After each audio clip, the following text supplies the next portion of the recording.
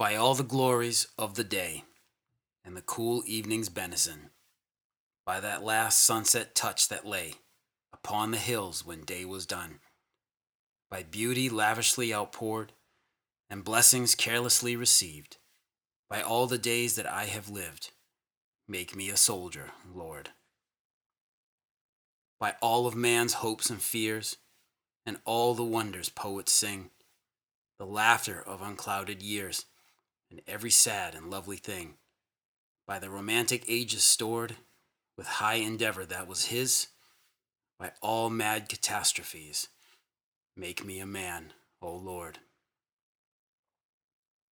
I, that on my unfamiliar hill saw with uncomprehending eyes 100 of thy sunsets spill their fresh and sanguine sacrifice, ere the sun swings his noonday sword, must say goodbye to all of this, by all delights that I shall miss. Help me to die, O Lord. Before action, Lieutenant Noel Hodgson, 8th Battalion, Devonshire Regiment. Killed in action, Mametz, the Somme, 1st July, 1916.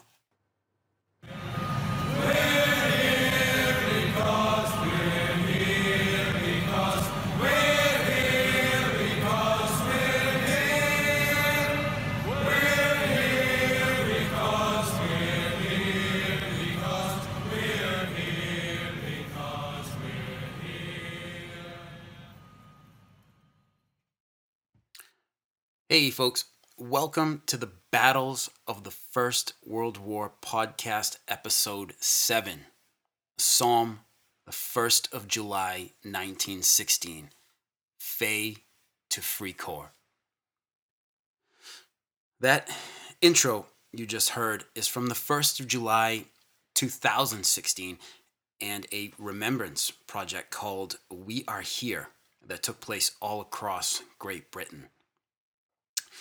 This project was put together by British artist Jeremy Deller, and it featured groups of men in World War I uniforms walking simply and silently through the cities of the UK.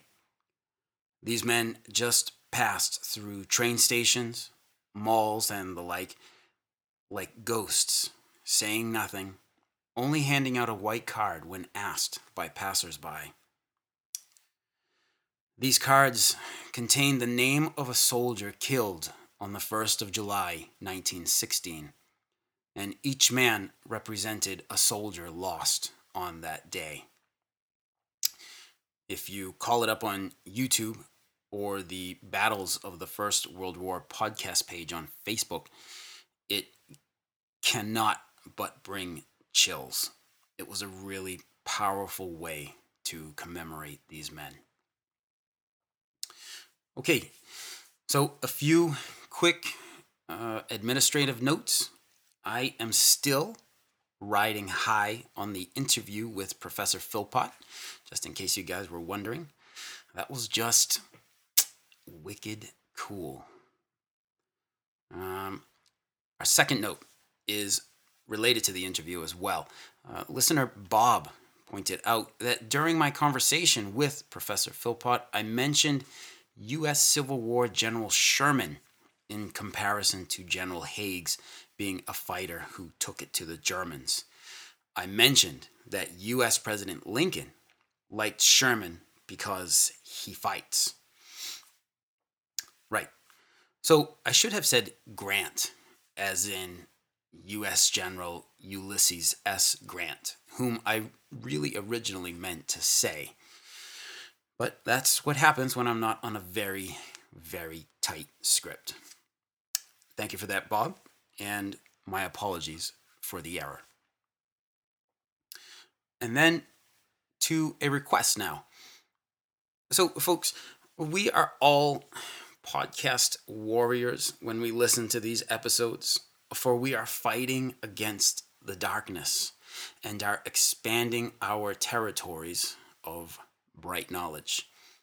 Stay with me. But we need to strengthen our defenses. Whether you see yourself as a Frontkämpfer, a Poilu, or a Tommy, you need to dig deep trenches and you need to put out coils and coils of wire out front. How do you do that? With iTunes reviews. For real. No doubt about it. If you have enjoyed the podcast so far, please take a moment to rate or review it on iTunes. You can do this right through your smartphone. Search for the podcast on the iTunes podcast app. Click through to the description, and then in the reviews section, tap the write a review link.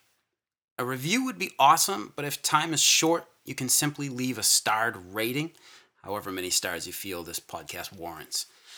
This will make the iTunes algorithms go all aflutter, and they'll rate us higher and make us easier to find, leading to us getting more recognition and making the battles of the Great War better known events. Thanks so much in advance. Okay, to our narrative. We're going to be going long on this and the next episode, I'm fairly certain.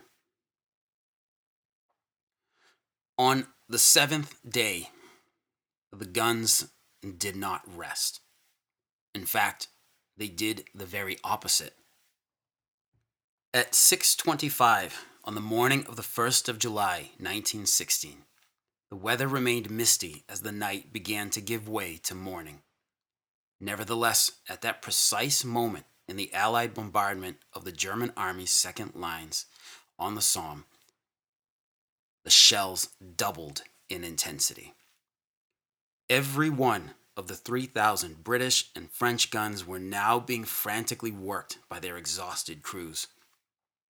They put out as much steel and iron as quickly as they could. From Fay, well south of the River Somme, and on north to the salient where Gommecourt village overlooked the British Third Army's trenches, every known and suspected German position was raked yet again, over and over, by intense artillery fire. The roar was impossibly loud. The impacts of so many rounds all hitting and bursting at once, what the Germans termed Trommelfeuer, made the ground rumble, rock, and heave like the Somme battlefield was an ocean under storm. In the British and French trenches, conversation, let alone that silly nonsense called sleep, was impossible. Shouting was the only way to get any sort of verbal message across. And by shouting, it was at the top of your lungs type shouting. But conversation wasn't too high on the list of priorities as men nervously checked and rechecked their weapons, anxious for something to do, and some probably desperate to not think about what was coming. Orders and encouragement were given as best they could with the roaring barrage, and in the British trenches, the SRD, service rum diluted, but also known as soon runs dry and seldom reaches destination, was doled out until it was Napu, Tommy East for gone. Despite a couple of rounds of shots going around, no one went over the top loaded that day. With the stress of the impending attack, the alcohol may have given some lightweights a warm glow, but that was about it. 7:30 a.m. would be the hour, and it was when the day of days would truly begin. As the minutes wound down toward that fateful time, the men on the British side of no man's land made sure that everything was in order as much as it could be. Weapon, web gear, a bandolier of SAA, or small arms ammunition, 2 grenades each, protective mask, ground sheet, canteen, iron rations, 4 empty sandbags to help with position consolidation on the other side, shovels. 2 men carried shovels for every one who carried a pick, and for some distinctly poor bastards, barbed wire, all packed and ready to go once the time came. The French, to their south, weren't so heavily weighed down. The time came to 7:20 a.m., and only those across from it would have heard the enormous Hawthorne Ridge mine bursting out of the earth at Beaumont-Hamel, creating a groundswell stories high. 2 minutes later, from the front lines, the trench mortar teams began lobbing round after round at the German forward positions, adding to the maelstrom. The men of General Rawlinson's Fourth Army knew that their world was watching them. One trench mortar battery commander noted, "We're within a few minutes of what is going to be the beginning of the end of German culture." Across from Serre, the men of 94th Brigade of the 31st Division heard from their brigadier, "Remember that the British Empire will anxiously watch your every move. Keep your heads, do your duty, and you will utterly defeat the enemy." The morning mist was clearing. It would be a beautiful summer's day. 7:28 a.m. The remaining British mines were blown from Beaumont-Hamel to La Boisselle to Fricourt and Mametz. The earth lurched upwards as thousands upon thousands of pounds of ammonal detonated and blew the ground and its German inhabitants and occupants skyward. 7:30 a.m. Suddenly, quiet. After 1 week, the Allied guns on the 16-mile front from Gommecourt to Maricourt stopped briefly as they furiously readjusted to start pounding the German supporting lines. And here it was. In the British and French trenches, the whistles blew. 55,000 men launched themselves into action. On the BEF 4th Army front alone, 73 infantry battalions rose up and out of their trenches and headed towards their fates. At Maricourt, French poilus of the 20th Iron Corps and Tommies of the 13th Corps bounded up their ladders and over the trench parapets into no man's land. Where the French Army's 39th DI and the British 30th Division boundaries met, the commanding colonels of the neighboring battalions, one French and the other British, symbolically held hands as they rushed across no man's land. The Battle of the Somme had begun. Our story really starts here at the junction of the British and French armies at Maricourt, but I want to bring us to the very southern end of the Somme attack front and work our way north for the sake of order. To the south of the River Somme, the French kept the artillery going for another 2 hours. This was to keep the Germans from enfilading the attacks that launched to the north with supporting fire, as well as to keep any units from being shifted north for counterattacks. As the French 6th Army's guns kept pounding the German lines from Frise to Fay at the southern edge of the attack zone, French planes flew low to observe the bombardment. They also swooped down and fired at any troops who might have exposed themselves. In addition to the planes, the French also had 18 observation balloons that floated with impunity, its observers sending down signals for the artillery to adjust as needed. In the area of Fay village, the pilots and balloon observers were directing devastating fire on the German Army's 11th Division. Punishing artillery fire was also directed at the German Army's guns. The French had become really adept at counter-battery work, and on the 1st of July it would show. After attempting to fire shells back at the French, the 2nd Battery of the German Field Artillery Regiment 6 reported being deluged with 2,000 shells. As 0 hour approached for the poilus of the 61st DI and the 3rd and 2nd DCIs, French gunners put gas and HE, high explosive, shells in their tubes and sent them out. The gas, being denser than air, would hug the ground and sink down into any remaining dugouts. The HE shells would work to penetrate or cave in any of those remaining dugouts.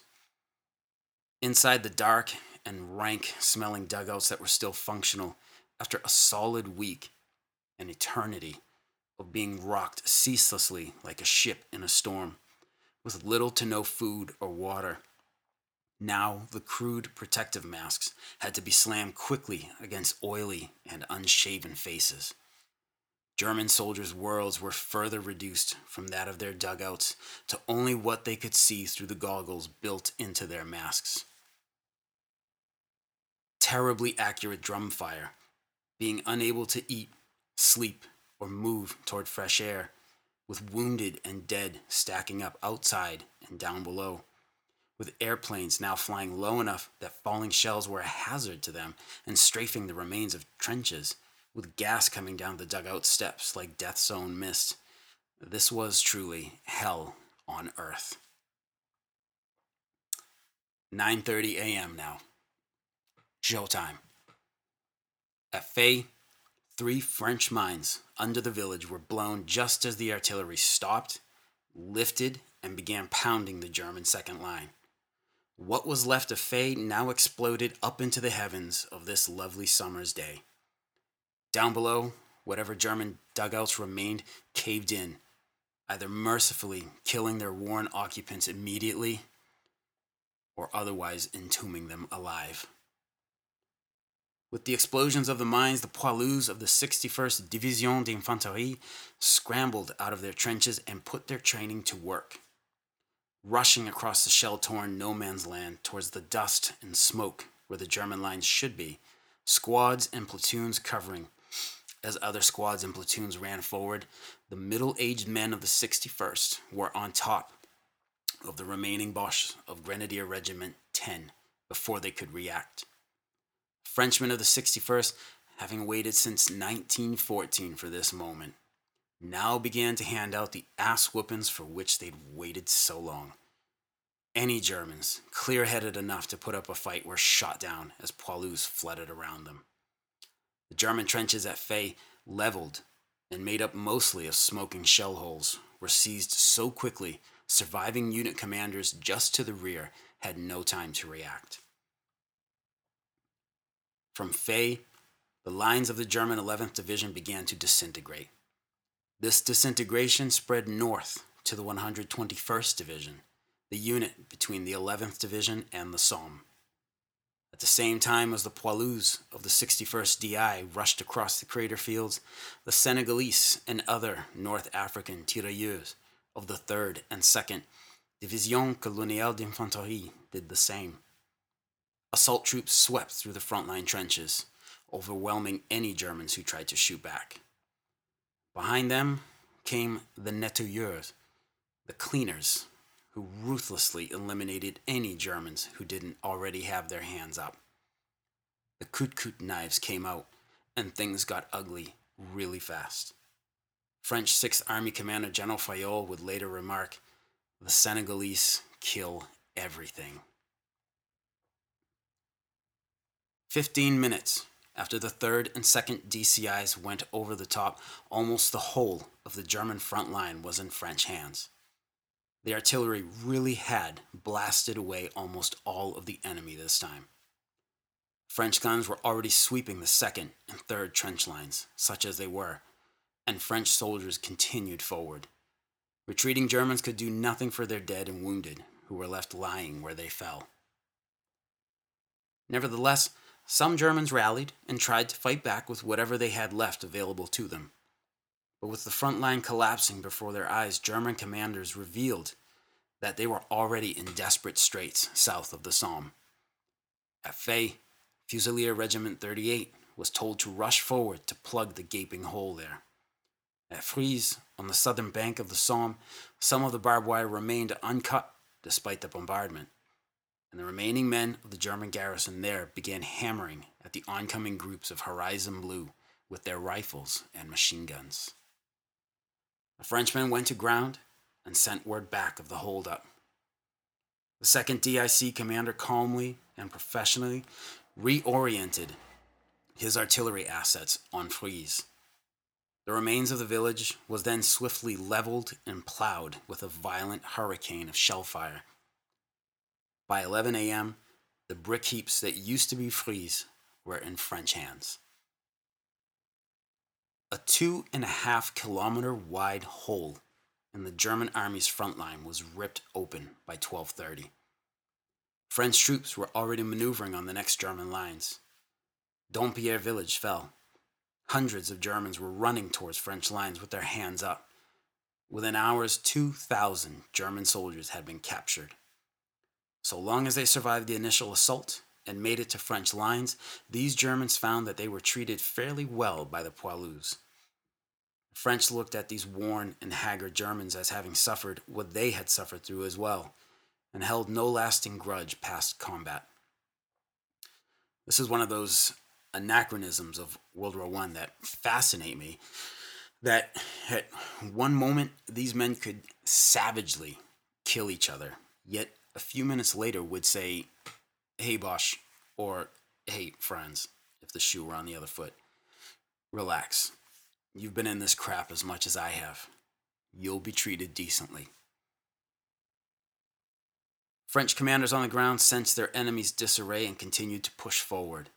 The Germans rushed any and every available man forward in desperately formed groups to stop them, and they did have some success.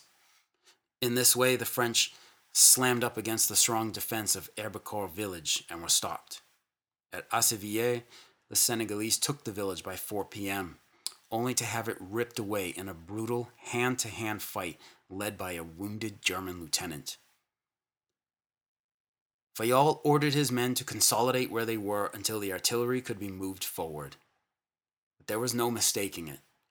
South of the Somme, the poilus and tirailleurs had swept the German enemy away before them and had pushed forward anywhere from 1.5 to 2 kilometers on July 1st. Casualties stood at 1,500. For World War I, that made it a very, very good day. So let's cross the Somme now and go back in time to 7:30 a.m. at Fricourt, when French troops of the 20th Iron Corps went over the top with the Tommies of General Congreve's 13th Corps. At that fateful moment, the guns fell silent as all along the front the gunners of the British 4th Army and the French 6th Army worked to relay their guns on the German supporting positions. The attackers wasted no time. From the trenches of the 11th and 39th DIs, the poilus shouted, "Vive la France," as they swarmed out of the ground and swept forward. "Go. It's the end of the war," said General Villemot, the commander of the 11th Division d'Infanterie. At that moment, it certainly felt like that. At the border of the two armies, French Commandant Le Petit, commander of the 153rd Regiment d'Infanterie, saw the commander of the 17th Battalion, the King's Liverpool Regiment, aka the Liverpool Pals, advancing with his men. Le Petit caught Colonel Fairfax's attention and offered his arm. Fairfax came over and crooked his arm in Le Petit's, and the two ran across the weedy and artillery-plowed no-man's land arm in arm. The image may look a little silly, but the symbolism of the act was incredibly powerful. The Allies were finally attacking together, showing to the enemy that they were now truly common in purpose and tactic. The poilus of General Balfourier's Iron Corps poured into the devastated German front line. The artillery had done its work really well here, as it was still doing to the south of the Somme. German resistance was weak. In 20 minutes, the front line was in French hands. Across from the 39th DI, the Bavarian Reserve Infantry Regiment 6 didn't stand a chance. Having belonged to the Bavarian 10th Infantry Division, which had been broken up and plugged in all along the Somme front as reinforcements, Reserve Infantry Regiment 6 had just taken over this sector of the line hours before, and they had done it under bombardment. In short order, the remnants of the regiment were pulling out. Others had been captured when the French suddenly overran them. Why would, and one of the day's first objectives, was captured with hardly a pause. A pause did come at the riverside village of Gerlou, where Bavarian Infantry Regiment 63 made a stand. But just as at Frise across the river a few hours later, artillery was called in on the village and it was taken down. There was little German response in the way of counter-battery fire. French gunners and observation pilots had seen to it that German artillery was silenced. By mid-morning, the 20th Corps had taken all of its objectives for the day, as well as around 2,500 shell-shocked and stunned German soldiers. The 20th Corps pushed ahead about 1 kilometer. To the Frenchmen's left, the British 30th Division, and to its left, the 18th Division, both of the 13th Corps, launched themselves at their objectives. Into the lifting morning mist, the men of the United Kingdom headed forward toward the enemy. For the 30th Division, the objective was to capture Montauban, sometimes called Montauban by British troops. Having put the men of the Liverpool and Manchester Pals into no man's land during the last few minutes of the week-long barrage, these men were ahead of the game when 7:30 came. Albert Andrews was one of those men. In his memoir titled Orders Are Orders, he wrote of moving forward in waves of infantry, each separated by about 50 yards. He was smoking, like most everyone else around him, and had his rifle slung over his shoulder. As they marched across, quote, Fritz let us have it with shrapnel, machine guns, and rifles. As we traveled along, our lads kept falling killed and wounded, and about halfway across, the second wave catches up with the first to fill these gaps up. About 100 yards from the German trench, our officer turned and said, "Up a bit on the left," then pitched forwards. That was the last order he gave, end quote. Despite the fire, by 8:30 a.m., the German support trench line just south of Montauban, known as Dublin Trench, was seized and contact on the right was made with the poilus of the Iron Corps. The previous week's bombardment had done its job by sweeping most of the resistance away. Glatz Redoubt, part of Dublin Trench, was taken by Andrews' 19th Manchester Pals in a savage fight that saw few or no prisoners taken. We hadn't exactly been told no prisoners, but we were given to understand that that was what was wanted, Andrews explained. In a support role assigned to bomb out any remaining dugouts with grenades, he wrote of shooting down 3 surrendering Germans with another Tommy as the men rushed towards them. Andrews did let another man go, but when the Germans retreated from Glatz Redoubt toward Montauban, he and other Manchesters opened rapid fire at them. German resistance stiffened at Montauban itself. Now the 30th Division's 90th Brigade moved up, and at 8:30 these men began the assault on the village. Machine gun fire held up the pals of the 90th Brigade, one of whom was Albert Andrews' brother, and caused considerable losses. But by 10, fighting dwindled as Germans could be seen running back towards the village of Bazentin-les-Grands to the north.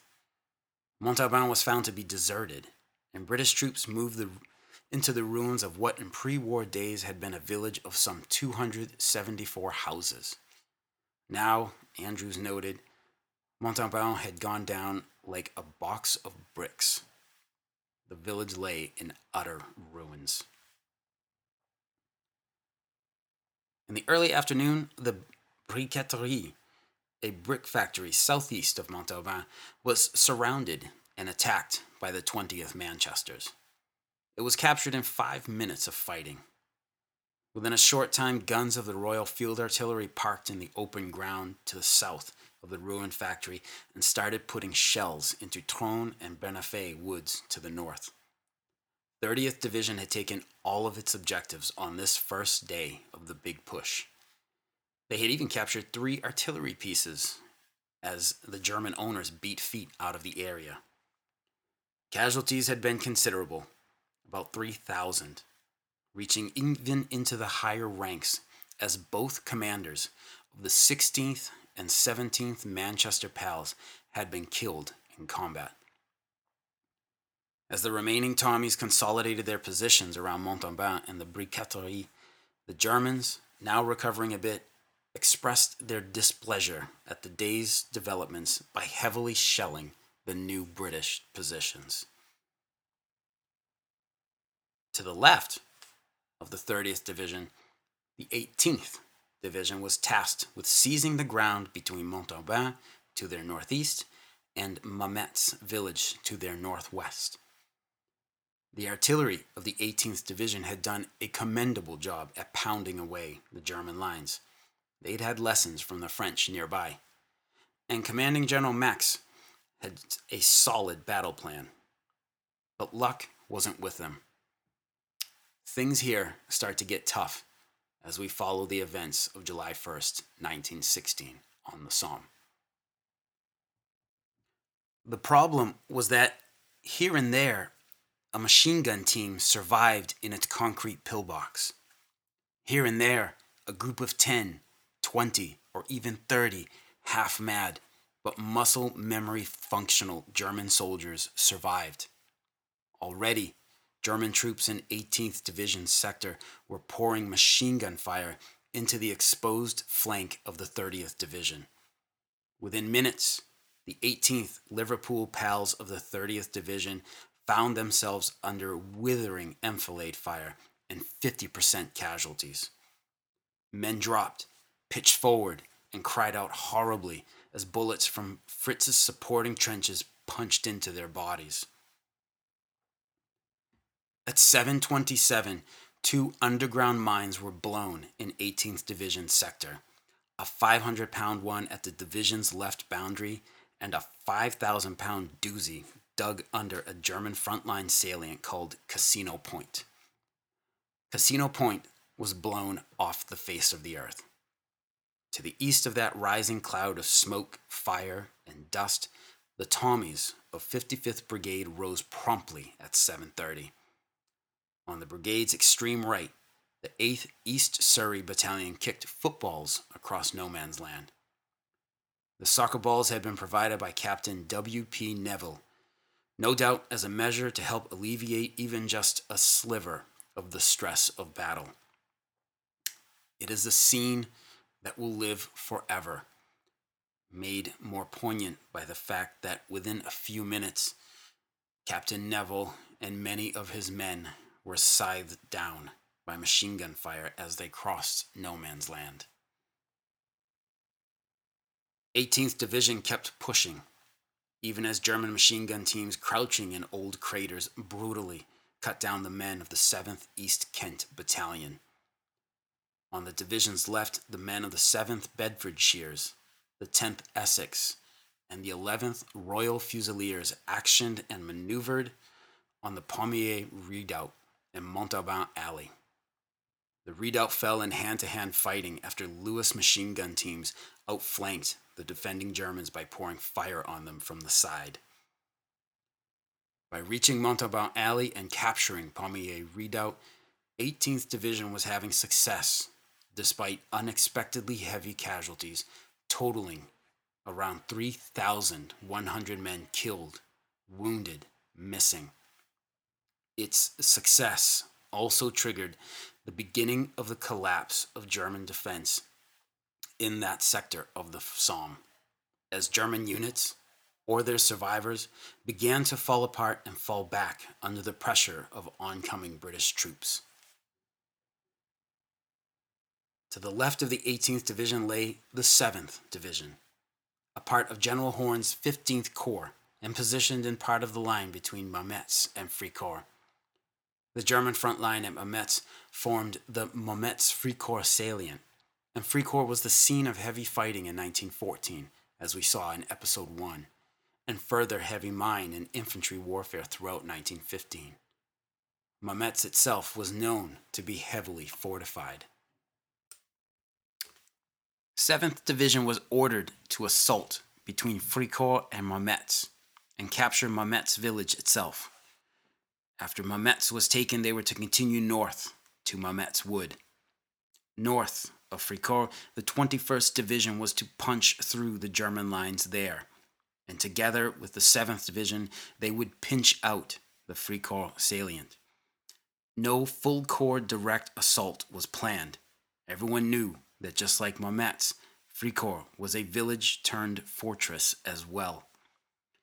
Fricourt was known to be so heavily fortified that the BEF had put massive 9.2-inch guns working the village over. The only problem with this was that a high proportion of the shells sent over had their fuses fall out as they rained in, thus landing as duds. At 7:26 a.m. in the crater fields east of Fricourt, where the front line turned from its east-west axis to a generally northern one, clay kickers of the 178th Tunneling Company set off 2 of 3 mines under the Tambour salient.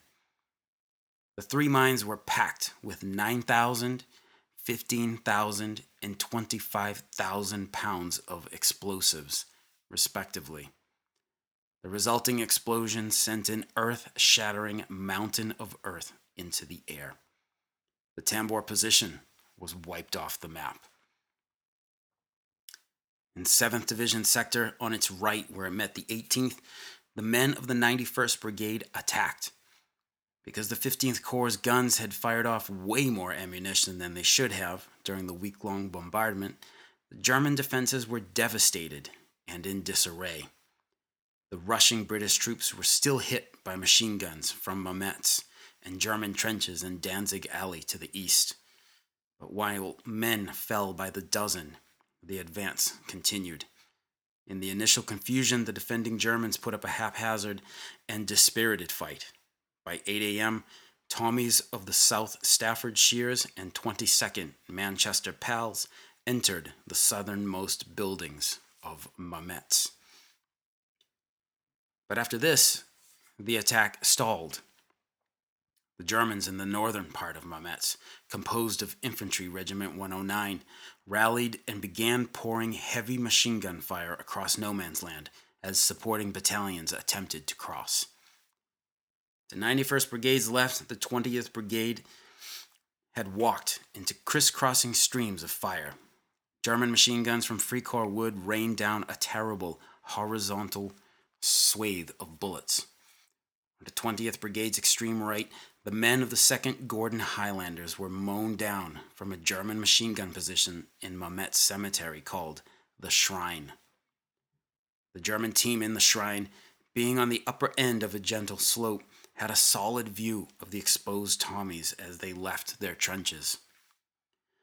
They also had an excellent field of fire on the 9th Devonshires to the Highlanders' left. And here is a real tragedy. The men of the 9th Battalion of the Devonshire Regiment had to begin the assault from their support trenches. Here is where we begin to get into the Battle of the Somme that is a part of our popular memory.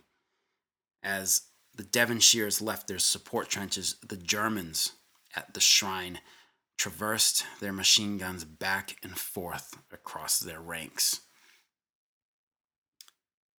Before the attack, one of the Devonshire's officers, a Captain Duncan Martin, had studied the plan of his battalion's upcoming attack and told his commanders that unless that very machine gun at the Shrine were taken out, the Devonshires would suffer terribly. He predicted that his unit wouldn't make it through the first few minutes of the assault. His suggestions were ignored. That morning, Captain Martin was proven right. As he led his troops around Mansell Copse, a small patch of trees in no man's land, he was cut down and killed. Within minutes, both the Gordon Highlanders and the 9th Devonshires had both taken hundreds of casualties, effectively decimating these battalions. The Devonshires pushed on and towards cover in the German frontline trench, and the Gordons made it to the German reserve trench before more machine guns from Mamet's village cut deeper swathes into them. The 8th Devonshires were called up to support their brothers in the 9th, and among them was Lieutenant Noel Hodgson, whose poem Before Action had just been published in Britain on June 29th. The 8th Devonshires went over the top from the supporting trenches, running over the contorted and writhing bodies of their fallen and wounded comrades. The gun at the shrine opened up on them as well, wiping them out in minutes. Lieutenant Hodgson was among those killed.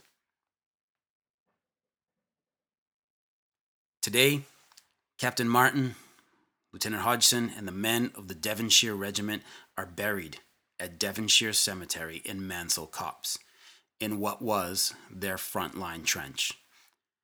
What is perhaps the most haunting unit memorial I've heard is inscribed there. The Devonshires held this trench. The Devonshires hold it still. Gives me goosebumps every single time. 20th Brigade's attack stalled as the German 109th Infantry put out murderous fire from Mametz. From Fricourt, Germans of the 111th Infantry Regiment supported them and put out their own sides of bullets towards the men of the 7th Division's 22nd Brigade and the British 21st Division to the north. Belonging to the 22nd Brigade and facing trenches to the east and south of Fricourt village, the men of the 7th Green Howards, members of the 50th Brigade, a unit that actually belonged to the 17th Division to the rear, I know it's a lot of numbers, and the 20th Manchester Pals of 22nd Brigade went over the top right at 7:30 a.m. Devastating fire hit them, and within minutes, hundreds of khaki-clad men lay bloodied and torn in the fields in the same ranks in which they'd advanced. East and north of Fricourt, things got a lot tougher really fast. In the east, in the precious minutes following the detonation of the mines under the Tambour position, German troops rushed to seize the craters. The mines had been blown to confuse the enemy and prevent him from giving enfilading fire to units to the south. The 4th Middlesex and the 8th Somerset Light Infantry of the 63rd Brigade, facing the lines just north of the smoking craters at the Tambour and situated west of Fricourt, advanced on the German trenches. To their right advanced the 10th West Yorkshires, who belonged to the 50th Brigade. All 3 battalions were mown down by machine guns. The 10th West Yorkshires would earn the claim of the unit with the highest casualty rate of July 1st, 90%, with 22 officers and 688 enlisted men torn down as they ran for the German front line. The Middlesex and Somerset men were cut down by just 6 machine guns placed in Fricourt village itself and the trenches in front of it. The 63rd Brigade went to ground. It was men like Rudolf Stadelbacher and Unteroffizier Otto Schüseler of the Machine Gun Company of Reserve Infantry Regiment 111 who manned those murderous guns that day. "We saw the enemy assault out of all trenches," wrote a man named Schüseler. "Our machine gun was in full working order. There was nothing to stop us opening fire. Schüseler acted as gunner and I was his number 2. Stadelbacher handled ammunition resupply. Unteroffizier Ehret from Sharpshooter Troop 131 acted as observer.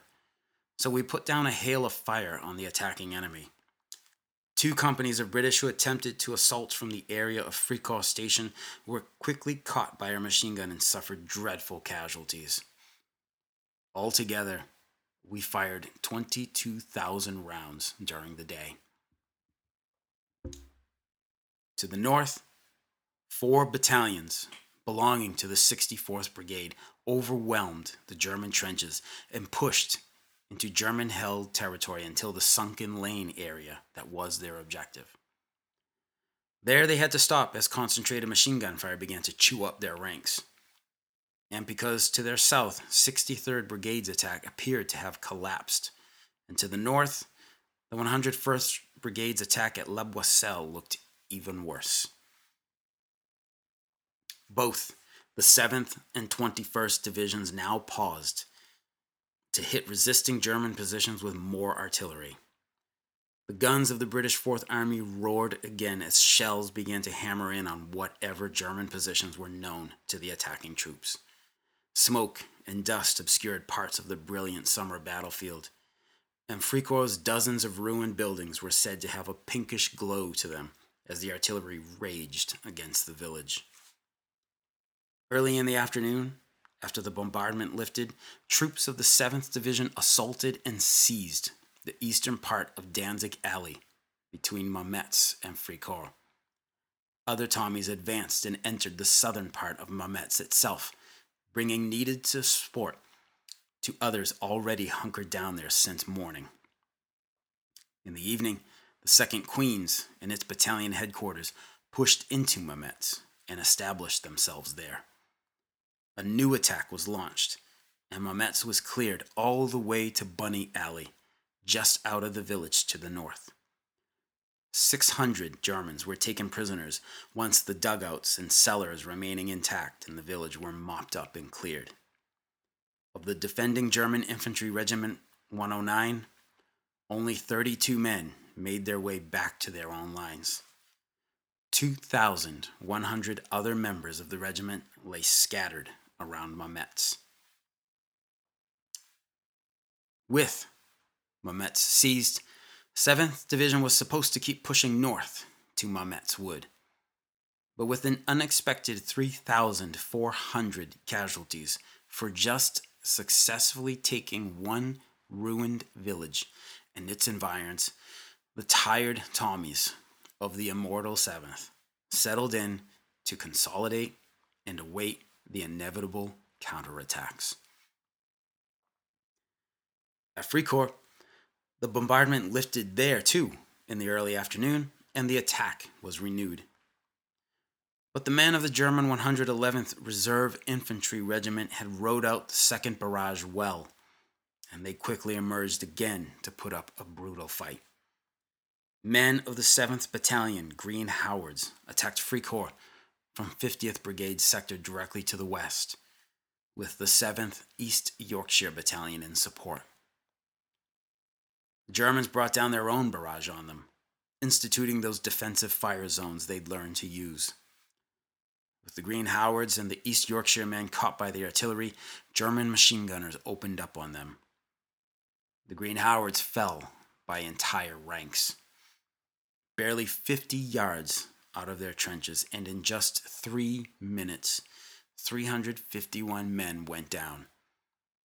The East Yorkshires took a similar beating, losing 155 men just yards out of their own trenches. This attack, almost needless to say, was stopped cold. With Mametz taken and half of the 21st Division squeezing in on Fricourt from the north, the surviving front Kämpfer of the 111th Reserve Infantry Regiment made a tactical withdrawal late on the night of July 1st, towards Contalmaison to the north. Small parties remained in the village, however, and as British patrols probed into Fricourt, Gerald Gladden wrote in When the Barrage Lifts that they were swept by machine gun fire along the streets. They made the Allies fight every foot of the way. As the evening turned to night on July 1st, however, Fricourt remained occupied by the enemy. It was being thoroughly squeezed by the 21st and 7th Divisions, but it remained a defiant thorn in the British 15th Corps' front. Combined with the losses of the borrowed 50th Brigade, the 21st Division had suffered 5,500 men killed, wounded, or missing. The men were exhausted. It had been a hell of a day, this first one of the big push. The southern sector of the Somme front, though, had seen some strong successes. In the French Sixth Army zone, the Second German Army was in trouble. General von Below and his staff knew it, and they were scrambling to plug the hemorrhaging holes in their front there. The poilus, many smoking captured German cigars or munching on good German chocolate as they sat in German trenches and dugouts, were very pleased with their day. In the British Fourth Army's 13th and 15th Corps sectors, there had been some solid wins, as Montauban and Mametz had been wrenched from the enemy's grasp, and heavy losses had been inflicted on him as well. Fricourt lay stubborn and smoldering, and would have to be assaulted again, but small gains had been made there as well. We'll stop at Fricourt for this episode, and with the next, we'll pick it up from there and take the Fourth Army's 1st of July 1916 attacks all the way up to Gommecourt. For those of you who already know the rest of the story, and for those of you new to it, it's going to get worse from here. A lot worse. So, I'll be feverishly starting on that episode right after this. Again, if you have enjoyed the podcast so far, please consider reviewing it on iTunes. The more reviews, the more visible the podcast becomes. That helps get more and more folks involved. Also, if you would like to help support the podcast with a financial contribution to help run and maintain it, there is a PayPal button right on the website where you can make a donation of your choice. The website is firstworldwarpodcast.com, and I would like to thank everyone who has already contributed. All right. Any questions, comments, or concerns, please don't hesitate to contact me at verdunpodcast@gmail.com or hit me up through the website, firstworldwarpodcast.com, or the Battles of the First World War podcast page on the Facebook. As always, thank you so much for taking the time to listen to the BFWWP. Talk to you again soon. Take care.